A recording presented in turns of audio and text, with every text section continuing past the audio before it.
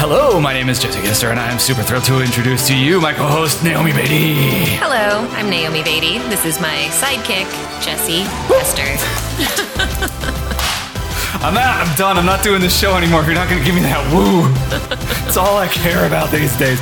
Let's get rid of the music. I'm so hurt that I don't even want to hear our celebratory intro music. Hi. Hello. How are you doing? I'm great. How about yourself? I'm fantastic. I'm in a very good mood. I'm happy to be in the house finally. I've been out all week, but we'll get into that later when we talk about everything that we talk about on the episode. Okay. Today, we've got so much to talk about. We are reviewing and dissecting the Vince Vaughn classic, Delivery Man. We got so much to get into on that. I think we're going to maybe bicker a little bit about how contrived is too contrived. Sure. And I think you're probably going to school me a little bit on how does one high concept.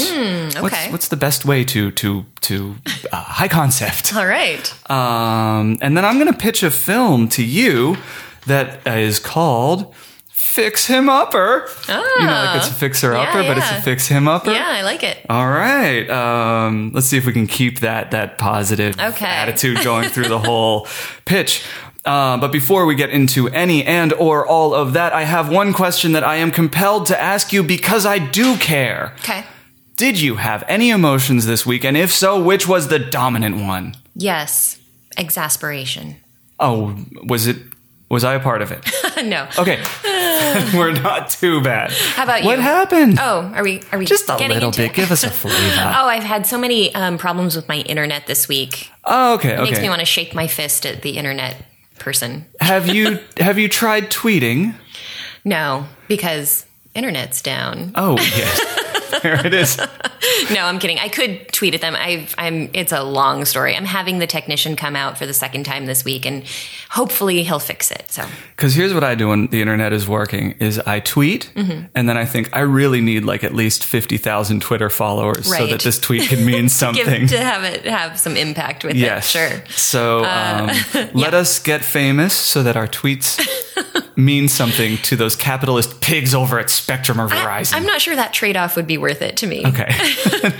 But it's worth it to endure a little bit of a down internet. Yeah. What about you? What's your dominant emotion this week? Utter surprise. Profound surprise. Did you know that you can cut your nose while shaving your chin? I did not know that.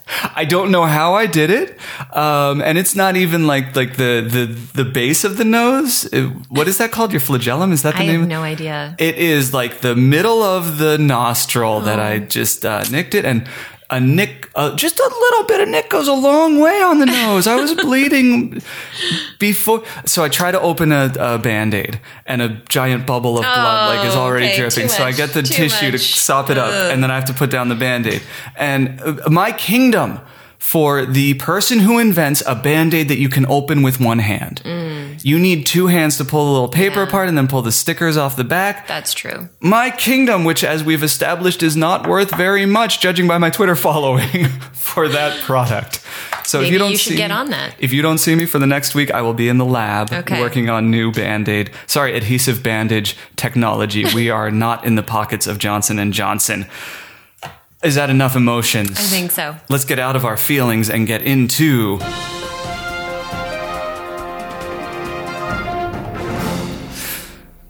the talk. Said as such because this is such a non-starter of a film. There is almost not a movie embedded in this movie. Delivery Man. The first question that is on the top of my mind is, did you enjoy the experience of watching this film? You know, I think I enjoyed it more than you did. I think this is a type of movie that I need every once in a while, which is pretty mindless with a feel-good message and some, watchable people in it. Yes. Not necessarily watchable characters. I don't think the character work in this movie was particularly strong, but I'm fine watching, what's her name? Kobe Smulders and Vince Vaughn and, I can't believe Chris Pratt was the shining star of charisma that got me through this thing. He was such a... I like him. No, I love Chris Pratt. On screen. I love Chris Pratt. I hated his character in this movie. Didn't say I loved his character. Just said Chris Pratt is charismatic, and I enjoy how he moves. I think that's great. And I disagree with you. Can I disagree with you? Yeah. Do you want me to give the log line first? Yes, I would like you to give the log line first. All right. right. What? Knowing that at the very end of this log line, there's disagreement coming your way. Yes, that's totally fine. So, Delivery Man.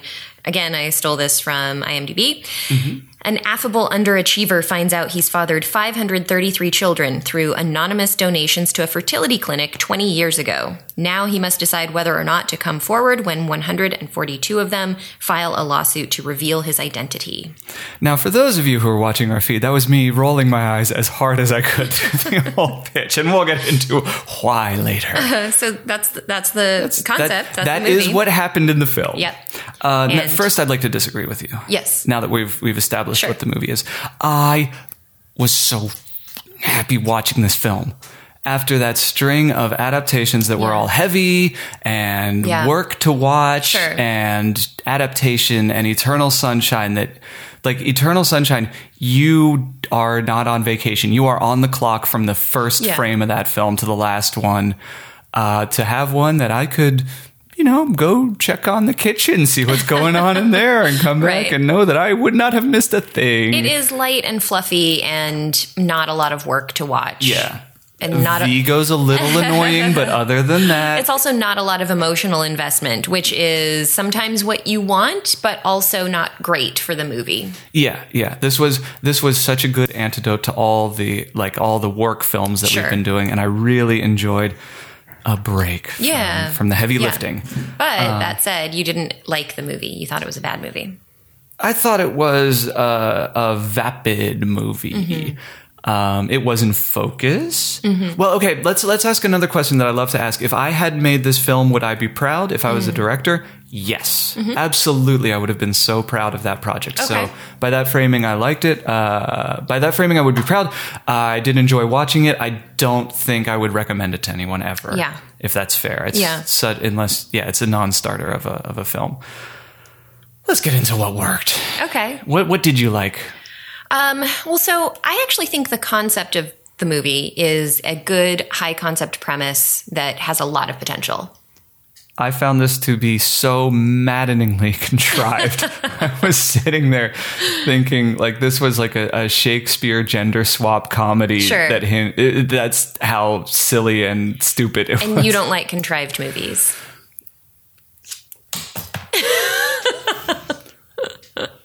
Lightning strikes. We're going to have that sound effect anytime you zing me with your little fire takes. It seems like a lot of work. You know how to talk me out of stupid things.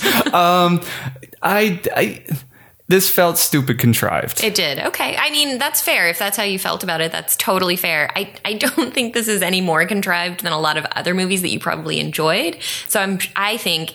This is just my opinion. I bet you there's something else about this movie that's not working that sort of heightens that reaction in you. The setup was... that's a beautiful and revealing thought that you just expressed. Because I found the premise to be contrived, and I was all in because I wanted a break from high thought films. Mm-hmm. And what was really disappointing was that they didn't really explore very much in the film. So he has the 500 kids, and then he starts thinking like he's going to be their guardian angel and make their days better, and then one by one he makes their days better, and then one little brat shows up and kind of crowbars him into solitude or something, but he's still actively participating in all the other kids' lives and making them better. And then Chris Pratt wins the big case, which makes everything better, and then Vince Vaughn becomes honest, which makes everything even better. Right. Like I don't remember him being particularly challenged. He was a little sad when he took down some of the portraits because he wasn't going to be a guardian angel anymore or whatever it was. Yeah. But from the moment he started on his trajectory, he went on his trajectory, and things were.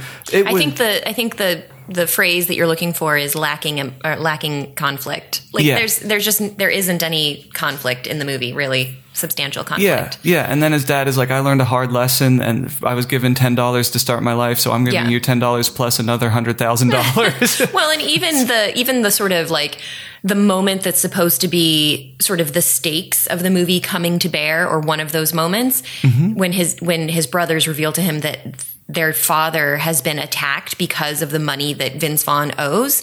We don't see it. His dad isn't beat up. His dad looks totally fine. His only reaction is like, go away. I don't want to talk to you. Yeah. So, and the long-term repercussions of that are here's $10,000. Right. Here's your inheritance. Here's my life early. Yes.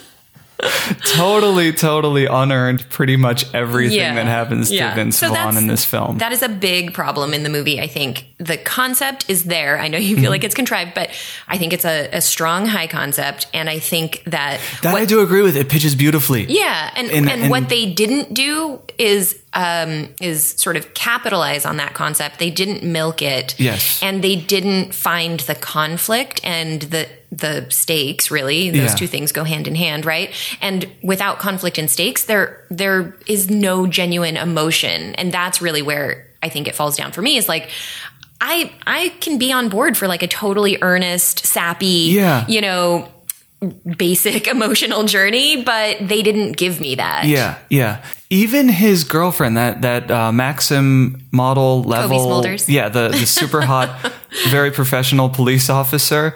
The worst he faced from her is, I will be your wife, but you gotta be well behaved. Like, there was, even that was. Yeah. I mean, the question that the whole movie is based on is, am I fit to be a father? Right? Like, that's basically what he's trying to prove throughout the movie.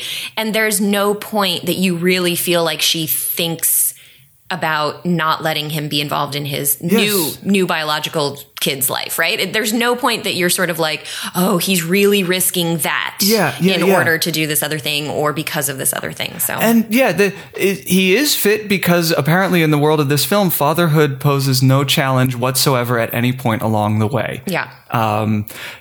He's gonna be fine. So what can we learn from all this? It sounds like we've pretty much picked apart what works and what doesn't work. What the takeaway? What would you hope that every screenwriter, even if they don't see this film, keeps in their back pocket? Well, so I think the big lessons, I don't know that they're super crystal clear, but I think the big lessons are that if you have a great concept, a great high concept, that is not necessarily enough. You can't rest on those laurels. You still need to find the story in there, and the story meaning like the character who's trying really hard to pursue something against great odds, right? Yeah. You still have to find the conflict in it in order to kind of keep us engaged and keep us interested, because for as much as this was a lovely no effort ride, I didn't care about it, and funny enough, I had actually seen this movie before and totally forgot, because I believe that. I completely believe that. Forgettable. It was a week ago I watched this, and I am plumbing the depths of my memory for details what about happened it. in which order. Yeah, exactly. So I think that is the first big lesson, is like a high concept is a great thing to have, to sort of give your project that initial hook. But you can't rest on that alone. Not if you want to write a good movie, right? The other thing I think for me is that I think a big problem with this movie that is harder to define is that it's very muddy in terms of what the theme is and what the sort of big idea behind it is. Yes. So yes, he is trying to kind of prove that he is, both to himself and to everyone else, that he's fit to be a father. But then there are all these other, seemingly related subplots and ideas that are sort of centering around like parenthood and making your parents proud and making the right choices. And I just felt like it was a little bit too scattered. It didn't have one solid core idea that was really like, they sort of went wide instead of going deep, and for me, that's a problem. Yes. So. I am in profound accord with everything you're saying. Well, good. Was it charming though? I mean, I don't know. Is Vince Vaughn a charmer in your book? I don't see it at all. Yeah, I think the casting on this might have done them a disservice too. Like, maybe at the time, Vince Vaughn was a little bit more appealing. I'm not sure. I don't even know when this movie came out. It was several years ago though. But I feel like there could have been somebody else that maybe would have, to play that sort of like lovable underachiever that I would have been a little bit more on board with, because Vince Vaughn has that like perma smirk, Yep. That makes me sort of not like him. I believe the underachiever part of the lovable underachiever in this equation. Right. It's almost hard. Like, he almost has to work extra hard to make you believe he has good intentions. Yeah. So I feel like, you cast somebody else, like cast Ed Helms, right? Or cast somebody that I believe just hasn't been trying very hard, but really does have good intentions. And I can get behind that. Yes. Yeah, I think Ed Helms would be a perfect recasting for the main character. Maybe we should remake it again. Part 3. Because I should say this is a remake of a French-Canadian film, and it's also based on true events. It's inspired by true events. Would you like the thunderclap? No. Okay. So that profoundly undermines my accusation of this being contrived, doesn't it? I don't think so. It can feel contrived and still be inspired by true events because that is, I mean, because sometimes life is stranger than fiction. But I do think that big buy that you have to make, right, to sort of get on board with the premise of the movie, most movies have something like that. Whether or not you're resentful of that big buy, I think has more to do with how they execute it, you know? Yes. To be honest, you're absolutely right, because in my heart, I feel like National Treasure is less contrived than Delivery Man. Yeah. Sure. Just because it's like they follow through on it. Yeah. They try to get the Declaration of Independence, and then they have adventures. And this one, they set it up, and then they just kind of... There's lots of conflict in National Treasure. Yes, they're working really hard to do their absurd, ridiculous thing. I wonder if we ever will do National Treasure on this program. I was just thinking we should, because that is your go-to reference. I feel like we should watch it just so that I'm on the same page. We should do... Okay, we're going to do a fun and games where I watch Taken and you watch National Treasure, and because they both feel like really foundationally solid films. They're easy. Well, Taken, I can't speak to National Treasure, but Taken is an easy reference for me because it's such a simple story. Yeah. So it's easy to look at the structure or the character in that and be able to sort of like point out all the things, you know. Yep. And same for National Treasure. It's not a great classic, but the foundation is rock solid, and then everything else you can have fun. Once you have that foundation, and this one did not have a foundation of conflict. I agree. These filmmakers should have studied National Treasure, which had been out at that point. Yeah. Let me. Can I jump into a couple things I liked as a filmmaker? Yes, of course. If it pleases the court. First of all, we just watched Eternal Sunshine. Music composed by John Bryan. Delivery Man, music composed by John Bryan. I love John Bryan. Okay, I didn't even know there was that connection there. That's cool. Yep. The other things I liked, the lobby scene, when the kids start recognizing him from all the good work he's doing. It's all one shot, and I really liked that they did that in one shot, because it really gives you like a theatrical sense of chaos building. Yeah, for me not being the filmmaker, I think that is a noticeable scene, even for me, because you can feel the tension, right? Yes, like you can feel him sort of like dancing in place to make this okay, that he can see the sort of light bulbs turning on and all the kids around him. That was a good scene. I liked that one. This thing about comedy, you introduce a premise and then you fold it and fold it and fold it. I think that was like the first comedic bit we'd gotten to since Act 1. Like they do a couple, like he's a schlub comedic bits in Act 1. Right. Then it's dead for the first half of Act 2, and everything is going fantastic for everyone. That heroin junkie had such a big apartment. Really? I didn't think it was that big. For New York City? She had multiple rooms, and she was a heroin junkie 18-year-old. I did not understand. What was the economy of this film? Well, her boyfriend did owe her money, so maybe he paid for the apartment. Okay. And heroin is apparently very easy to kick. That one shot, I think that was it. That was it for what you liked about the movie? Oh, yes, that one shot. The other thing I liked, and we are introducing a new thing called the Moviesies, which is the Movies Award ceremony. And the award of today's episode of the Moviesies is the award for biggest gavel ever goes to the judge in Act 3. I did not notice. It is like almost the size of one of those mallets that you use at a carnival game to hit the little metal ball up into the air. Did you ever think that maybe the judge was just very small and you were making her feel bad? You're getting thunder on that one. Lightning strikes again. It did not occur to me that the judge was 2.5 feet tall. See?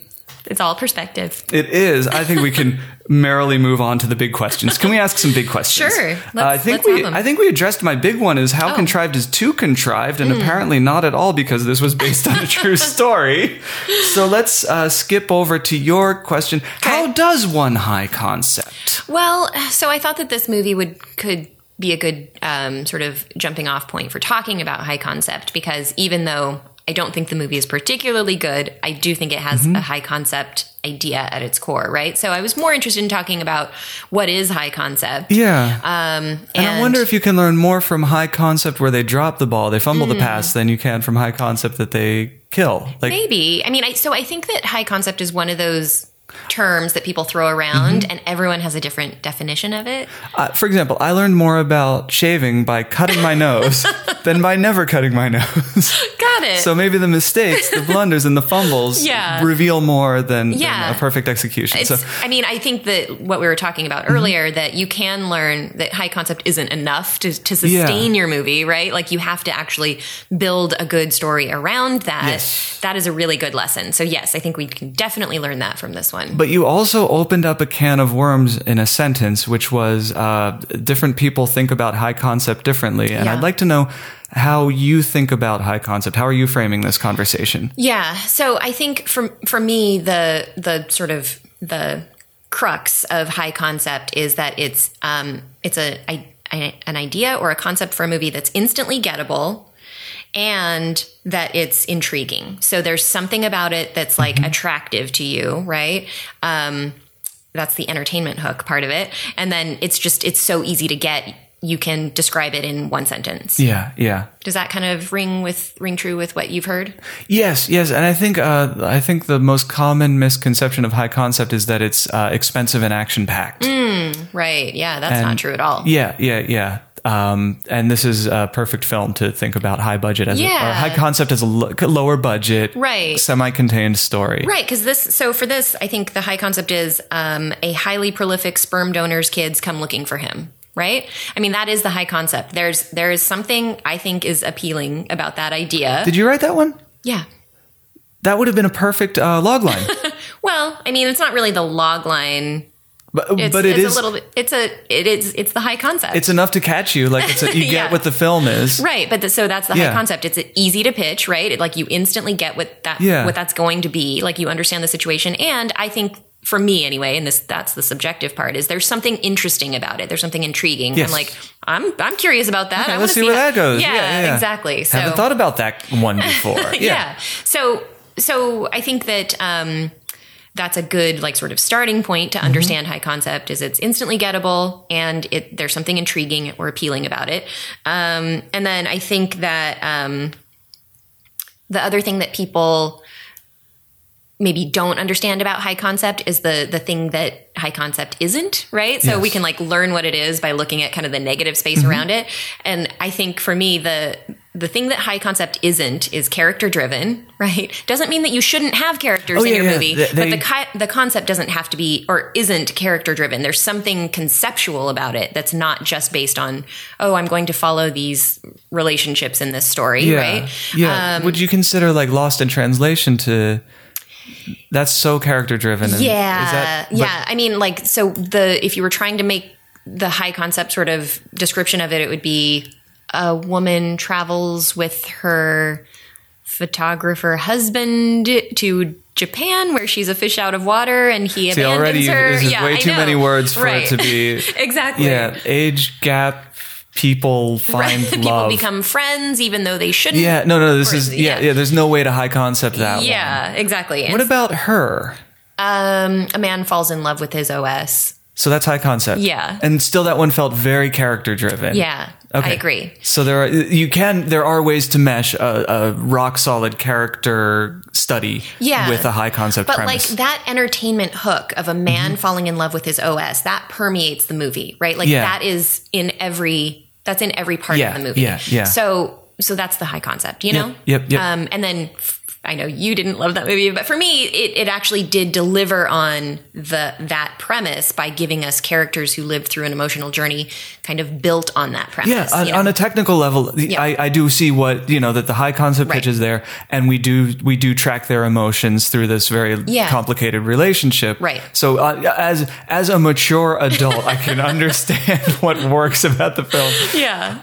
Not for me, and that's okay. And that's fine. Okay. Yeah. Okay. So so the other thing that high concept isn't is execution dependent, which is like if anyone gives you a script, right, and says or tells you about their script and says, well, you really have to read it to understand why it's good or to understand what's appealing about it. That's going to be That's not high concept. Oh, okay. You know, it's like the high concept it means it has a very obvious entertainment hook that you can tell me very quickly and easily, you know? Yes. So would you consider Eternal Sunshine to be high concept?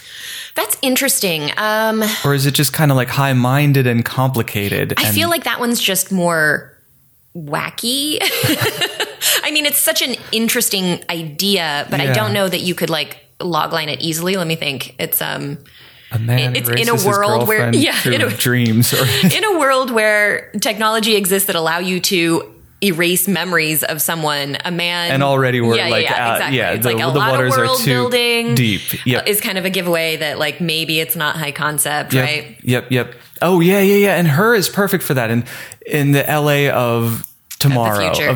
Like such compact world building. Right. There's no specifics about this future. Right. It doesn't even have to be LA in Right. a semi-future city. But you bring up a good point, though, with Eternal Sunshine, just because I don't think that that's necessarily like and to be clear, high concept exists on a spectrum, right? It's not it's either high concept or it's not. No, I think we don't there's exist in binary. definitely a range, right?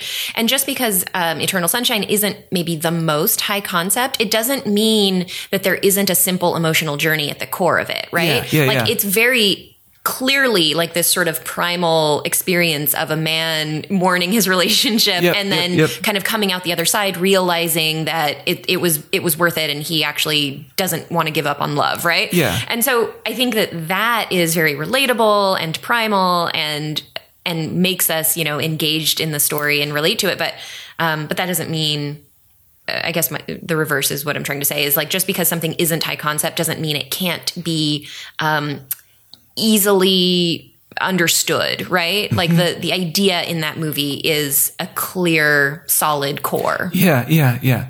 And now, see, here's the thing. I think this conversation, I think what is being revealed in my mind is that I had a slightly different idea of high concept, that I thought of it more as kind of like a little bit off the grid. But I think what you're explaining feels more trackable, more reliable. Sure. Like, all right. So, high concept as it relates to this film, I feel like I have taken us down every garden path and I'm not sure where you are headed. Can I let you speak on what you were going to speak on for a moment? I think that was it. I really just wanted to talk about what high concept is, because I think that it's a phrase that people bandy about and maybe don't fully understand. Or they hear it and they're like, I feel like high concept just means I can log line it easily. And that's not necessarily true either. Sometimes there are movies you can write a log line for that aren't high concept movies, you know? So anyway, just to bring a little clarity to the discussion, I thought we'd define it. It's yeah. And I think when I hear high concept, I hear it as high-minded. And this was a perfect example of a high-concept film that was not high-minded. Yeah, and there are a lot of high-concept movies that are not high-minded. Yeah. We have just cleared up a huge blind spot in my thought process. And it doesn't mean that they're not good movies. I mean, 40-Year-Old Virgin, I would say, is high-concept. Yep. Big is high-concept. And there are also high-concept movies that are terrible, like I would say Geostorm is a movie I might hold up as an example of a high concept movie that has nothing else going. There is a line drawn clearly in the sand between. Did you like that movie? No, I haven't seen Geostorm, but I was going to say, really? I would love to come down hard in defense of that film, but I don't think I will ever watch it because it looks so pathologically stupid. It's like 85 minutes of movie effects, which is fine if you're in the mood for that. The core. We can gesture at the core for a high concept. The core? The core. I don't think I ever saw that, yeah. That's the one where the center of the Earth stops, so they have to detonate a nuclear bomb at the core of the Earth. See, there you go. It wasn't perfectly executed. I think they paid short shrift to the complexities of being a computer hacker, and if they had tweaked that knob just a little bit, I think they would have gotten some. Got it. They would have had a visit from their old friend Oscar. Well, okay. Are we good? Is it time? Have I ruined this yet? I think we got some good stuff in there. Yeah, no, I like that, and I wonder if anybody would like to do follow-up reading on your ideas of high concept, if they'll have an opportunity when this episode comes out. They will. That feels like very appropriate. There is a blog post. There might be a launch pad. Yeah. All right, then, without further ado, we are going to move on to...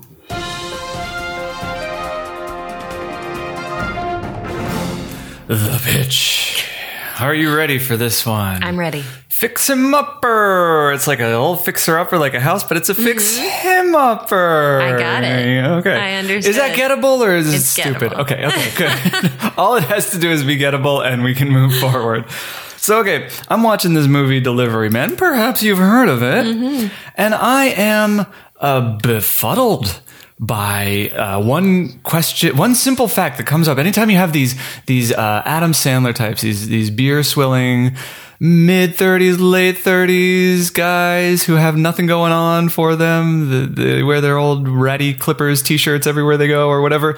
They have a smoking hot, highly professional, actively engaged in the community girlfriend. Yeah. And I don't really understand the configuration.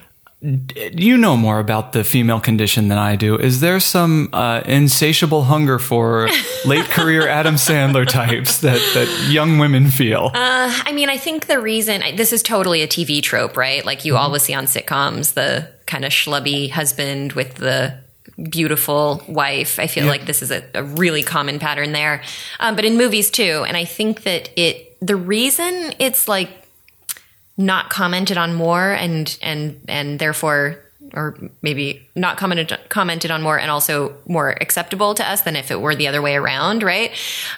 Is that pervasive sort of belief that women value things other than looks, right? And women are valued for their looks and value things in men other than looks, right? Like I don't understand the inability. Which reminds me, I love Swinky so much. I don't understand, how it extends to like the inability to support your family and to, be a good provider. Because supposedly that's the thing that women are attracted to is like a man who's a good provider and protector. Yeah. I'm not saying that this is right or true or should be true. I'm just saying this it's is the like trope that we lean on. Exactly. And so the fact that he has none of those things in Delivery Man makes it sort of hard to believe. The question comes up like, who is this woman in this film? And all these films, like, who is this person? Yeah. And then I started thinking, like, there is a savage satire to be made of all of this really, betrays all the absurdity of these setups and the ridiculousness of the rom-com formula. And I'm not the guy to write it. That's what I learned this week. Oh, I thought you were totally going that direction. No. I thought of ways to deconstruct it. I thought of ways to turn the genre over on itself and kind of fold it into a mirror version. And they all felt like watered down 15th generation Charlie Kaufman wannabe concepts. And I reached out to a good friend of mine. Her name is Naomi. And she said, don't be Charlie, be Donald. That's so funny. I was just about to say, I don't remember you reaching out to me, but I do remember saying that. So. Yeah. It was on one of my text threads where I'm having some kind of breakdown and then eventually.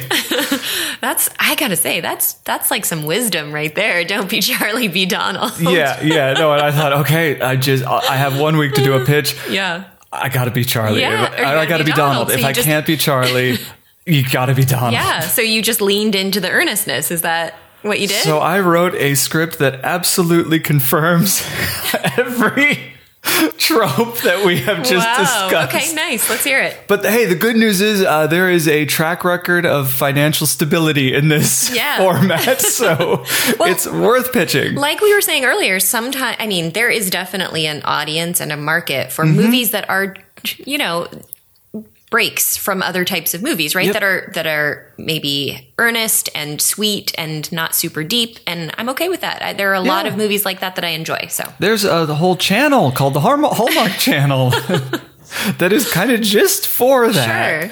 Sure. So what I tried to do. Second place. First place was a mind-bending concept that undermines the genre and makes the entire industry rethink every mistake it's ever made over the last 50 to 100 years. Second place is putting your personal stamp on the old tried and true there you go. Format. Okay. So went for second place on this. Okay. All right. So our characters are Candace. And think of her like a Maxim cover model type. Okay.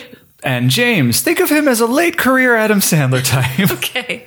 Not to put too fine a point on it. Candace is the director of events at Riggers Planetarium in Arizona. So she's got like a pretty high class job that's a little bit demanding. Okay. And she kind of the big thing of her year is the annual gathering when all the luminaries of the which one is it? Astronomy.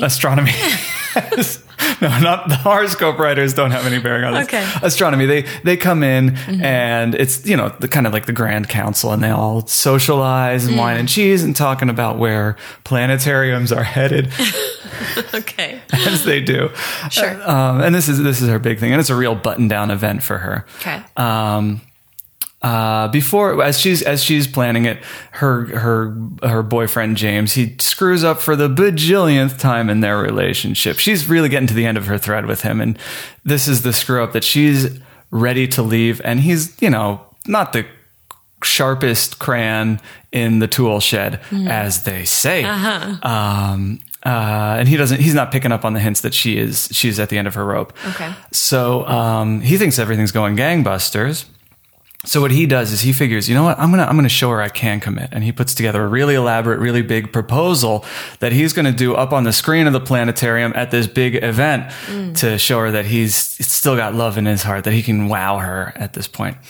Well, wouldn't you know it, she can't say no. She's surrounded by all these people that she respects. She's trying to impress. She can't say no to a proposal in front of all in of public, them. sure. Yeah. So what he has inadvertently done is bullied her into an engagement, and he's not even aware at this point. So she is not happy. Let me double check my notes. Yep. So friends and family are noticeably, they're excited. They're so happy that Candace is finally getting married. All in, everyone's for it. So she's kind of stuck in this thing, and what can she do? She's going to try to make him work the way she can make her work. Like she's a very, button down workaholic. Sure. Everything has to be straight laced, and she figures she's going to fix him up. She's going to clean up this James guy. And here we are in Act 2.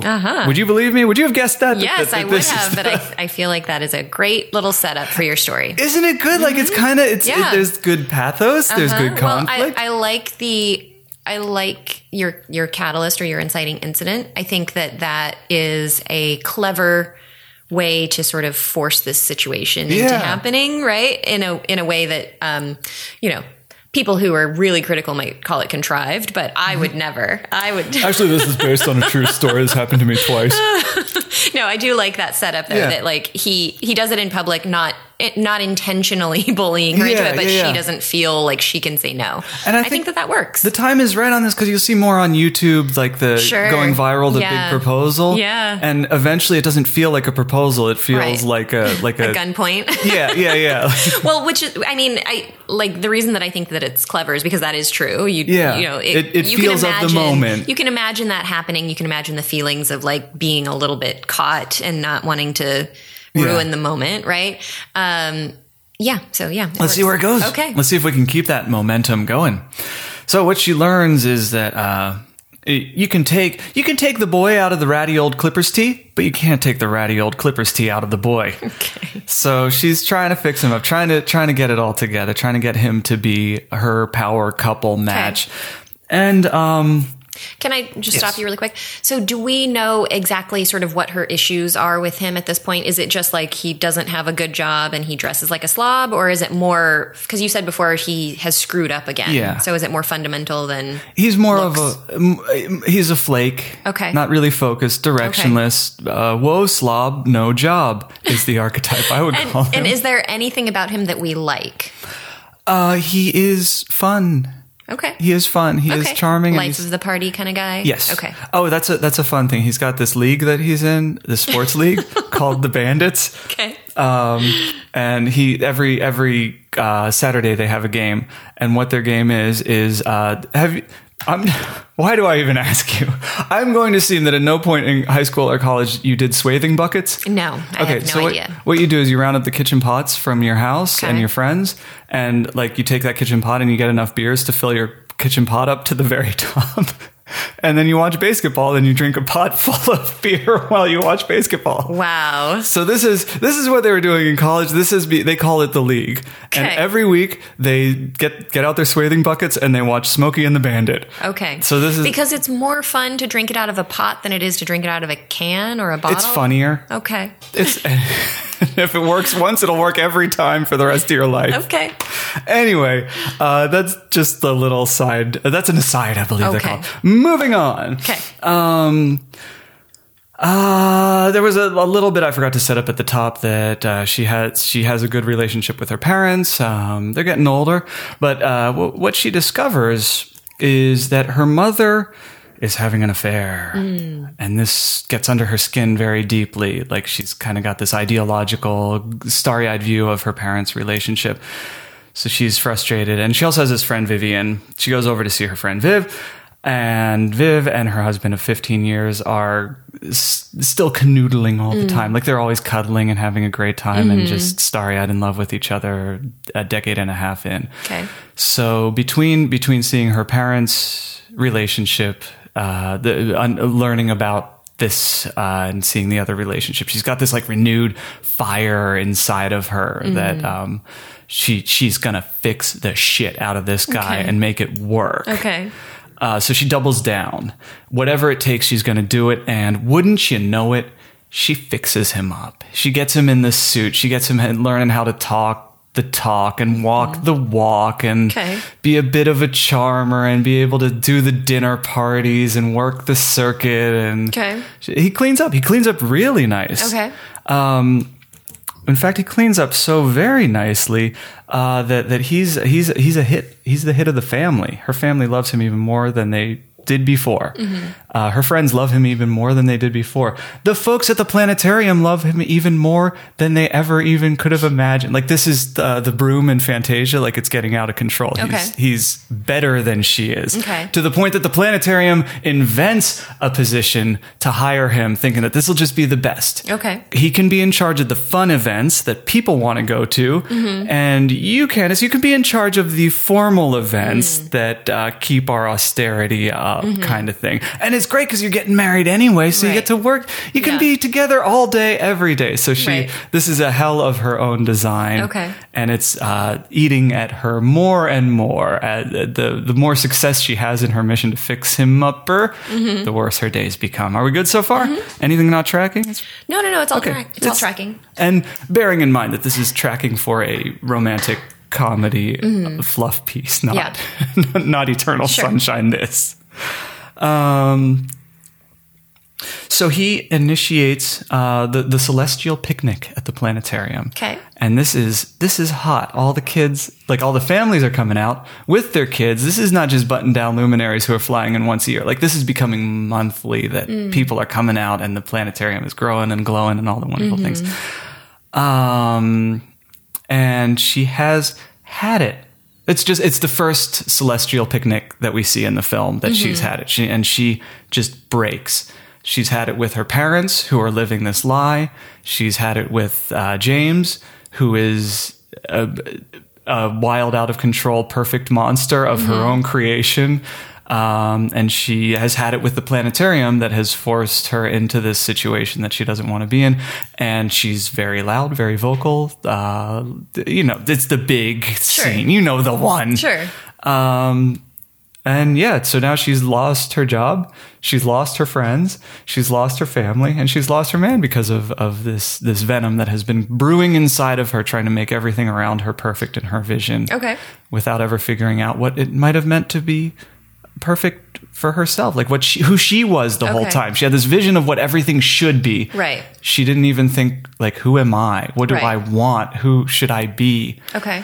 All right. Where are we in the story? We're breaking into Act 3 here. Okay. That's what kind of kicks her off into the dark night of the soul, where she has to rethink everything. Okay. So she ends up talking to her dad. He's got some love in his heart for her. He does not give her $100,000 to fix her problems, but he does tell her that he knows about the affair and that he's happy about the affair, and that sometimes love isn't as simple as monogamy, like that love over a long period of time becomes complicated, and that more important than loving her mother in one way was liking her mother over decades. And she looks at her other friends, Viv and her husband, and realizes like these people like themselves first and then they love each other second. So now she's got to figure out like, how do I like myself? How do I actuate my own self in life? And the only person that she has to lean on is James, like this person who is really sincere and really sweet and really good at listening and talking and bringing other people around him to life. So she thinks like, I'm going to go talk to him and like see if we can scoop this up, clean this up. If we worked on him and now he's shooting for the stars, can we work on me? And he says no. Like you made it clear where you were with our relationship, that I was just like a pawn in your plan to be this other thing, and now that things are good, you hate me? You said what you said on a public stage. When I was on a public stage, I said I loved you. When you were on a public stage, you said you hated me. These things were true in my mind. Sure. So, they figure out how to patch things up. This is it's a happy ending. Don't worry. They patch things up. The wedding is off. Okay. And they replace it with a love is complicated and we're going to give it a try, but totally understand if you don't want to join our party on account of recent events party instead of a wedding. Got it. Same invitation list, but just a new title for the party. So they at the end, they decide that they're going to give it a go. They're going to try it, see if she can find out who she is. And see how that goes. Yeah. With now both of their roles switched, where she's the lazy bones slob sort of, and he's the star player at the. All right. Well, so I like that you don't resolve it with a wedding, because I feel like that would be too pat and too sort of. No. I was thinking like we need to. It's not a wedding. It's we're going to give it a try, but we totally understand if you're not. If you don't want to be a part of this after everything that's happened. Party. So I like that. I think it's a good concept, and I think that you have the beginnings of a strong emotional core in there. It feels thin to me. It does indeed. In that, kind of in the same way we were talking about Delivery Man, like not having enough conflict, I started to wonder, like, what... So basically the makeover montage that we see in other movies is your entire first half of Act 2. You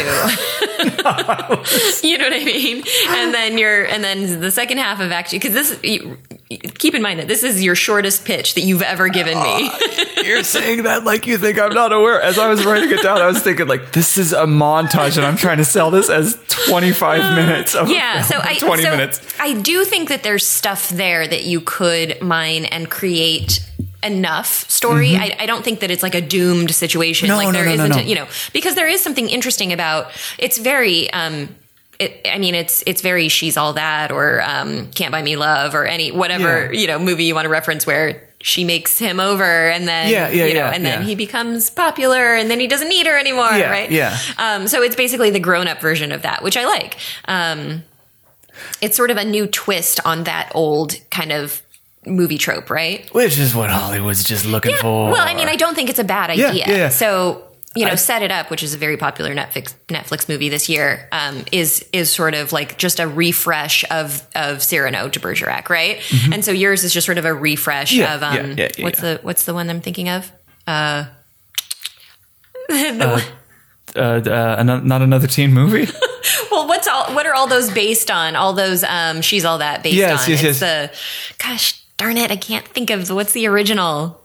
Moving on. Yes, anyway. We all know it. Yes. So that thing that we all know what it's called, yours is a refresh of that, which is good. I think that is something that you look for in viable movie concepts or, screenplay concepts. So that's good. You have that working for you. You need to find the conflict in this, kind of the big.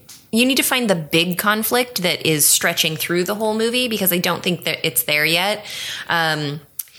like what is sort of standing in her way of her achieving her goal, that main source of antagonism. Because I don't think it's really enough that it would be him, because we want to be on their side, sort of rooting for them.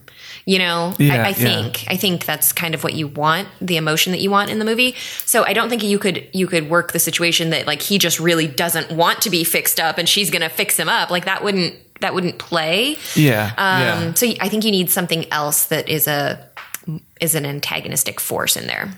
I was honestly hoping I could hedge my bets on. We've got the Viv and her husband, and we've got the parents, that we could just jam pack this thing so full of C plots that nobody would notice. And you can totally try that and see if it works.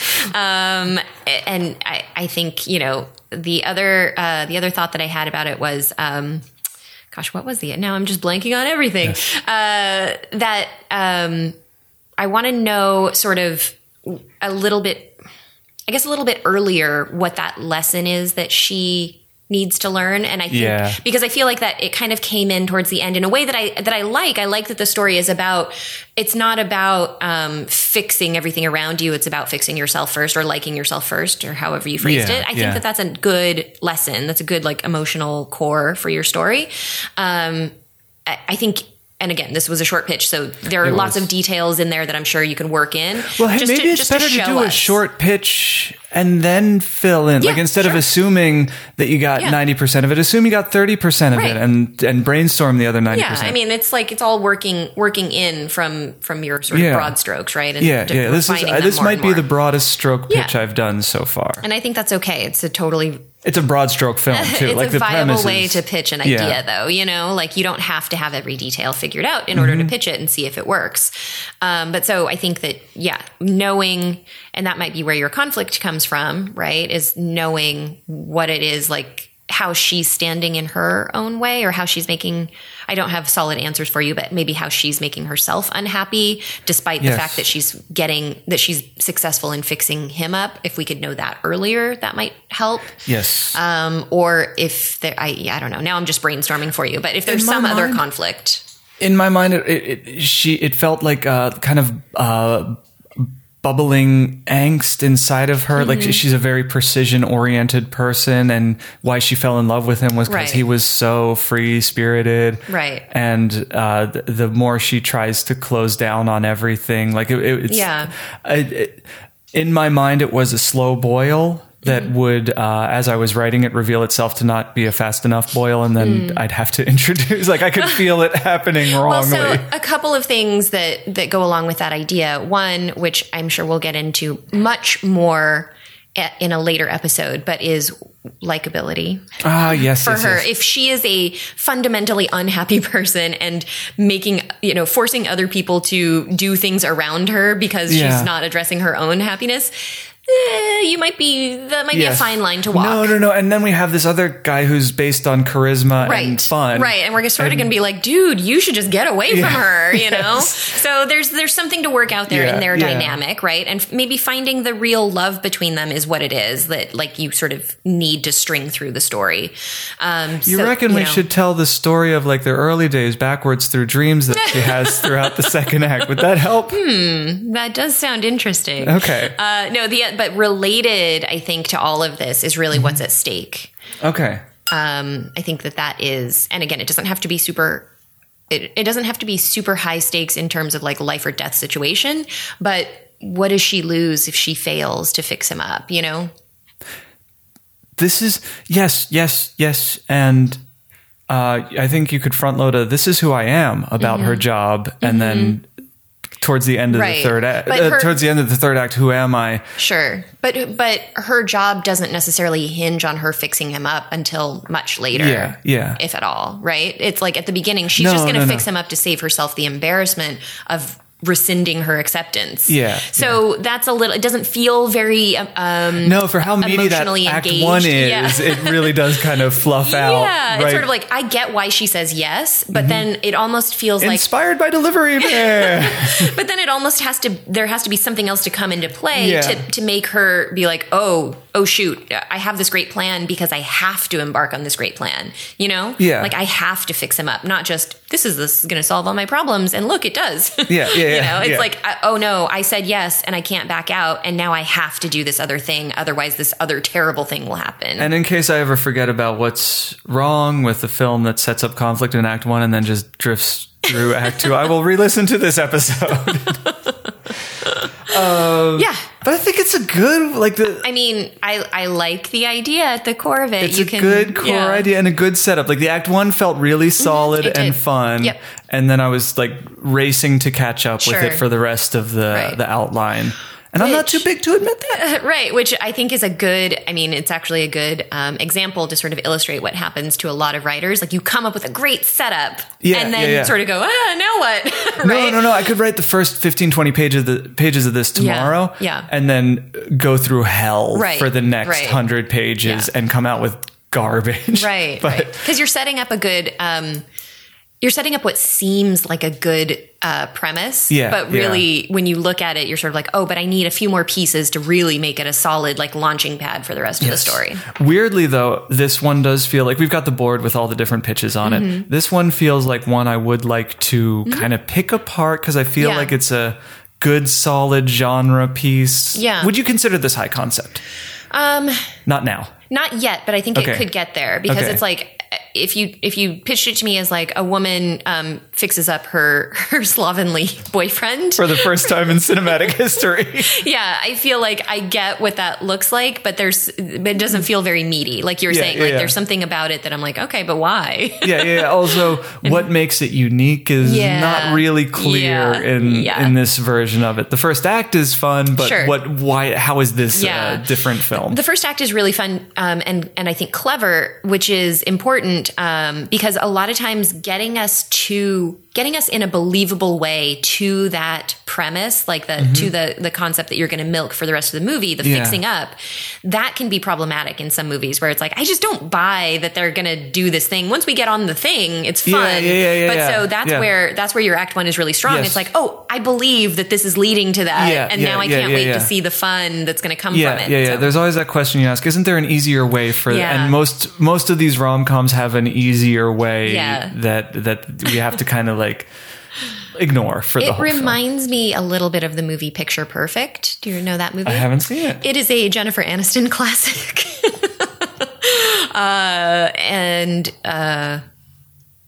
The other actor whose name I'm forgetting. Gosh, full of fact holes in this episode. But anyway, so it's about a girl who basically, wackiness ensues after she lies to her boss about being engaged and then has to like bribe the guy to pretend to be her betrothed, So anyway, similar setup, but that's just all to say that there is a premise there that I think you can get a movie out of, And it would trailer well. You can see the trailer for this very easily. Yeah. All right. I think we're good. Yeah. Thank you for your feedback. I really do appreciate it. Are we ready for the next piece? Yes. Then it is time for...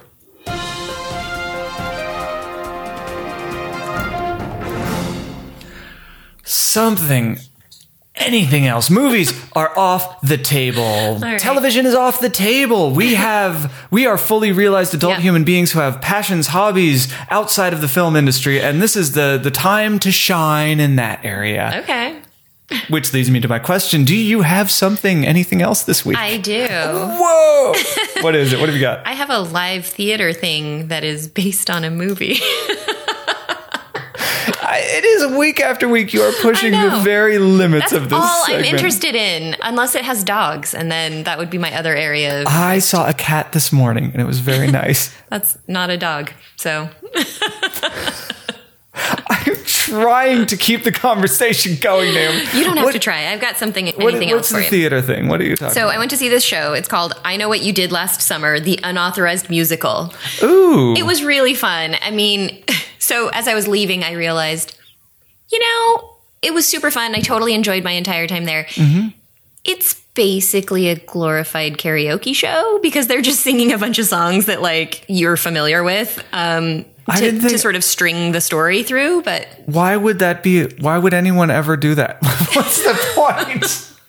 So So it's basically it's sort of taking the plot of I Know What You Did Last Summer and telling it through musical performances of pop songs. Here's the thing that makes no sense. I love musicals. If you're going to do a musical, why wouldn't you are missing out on the best part of musicals? What's the best part?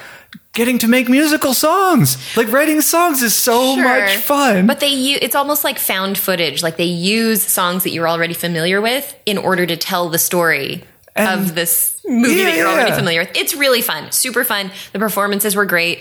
A friend of the family, Scott Porter, is in the show, so he was very good.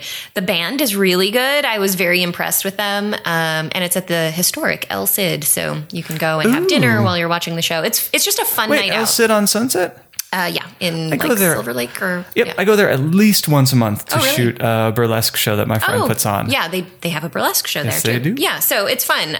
It's a fun night out, fun night with friends, and it's a funny show. Like they don't take it seriously. They're laughing. Really, a musical of I Know What You Did Last Summer. They don't take it too seriously. It's not a somber affair. No, and it made me very happy that there are things like this happening in LA that I can go to and have a good time. Sorry, I didn't mean to be dismissive of the thing that you were recommending. I'm not even necessarily recommending it. It sounds like you're on the positive side. I'm recommending going to things like this. You know, I just think it's a fun change of pace. So I just think like musicals are so much fun, and writing musical music is so much fun. You don't get to write musical music for the radio or for. But so I don't really care about musicals. I mean, it's not that I don't like them, but I'm not a super musical fan, and I am just happy to watch people sing. So, and they're very good singers. So okay. Yeah.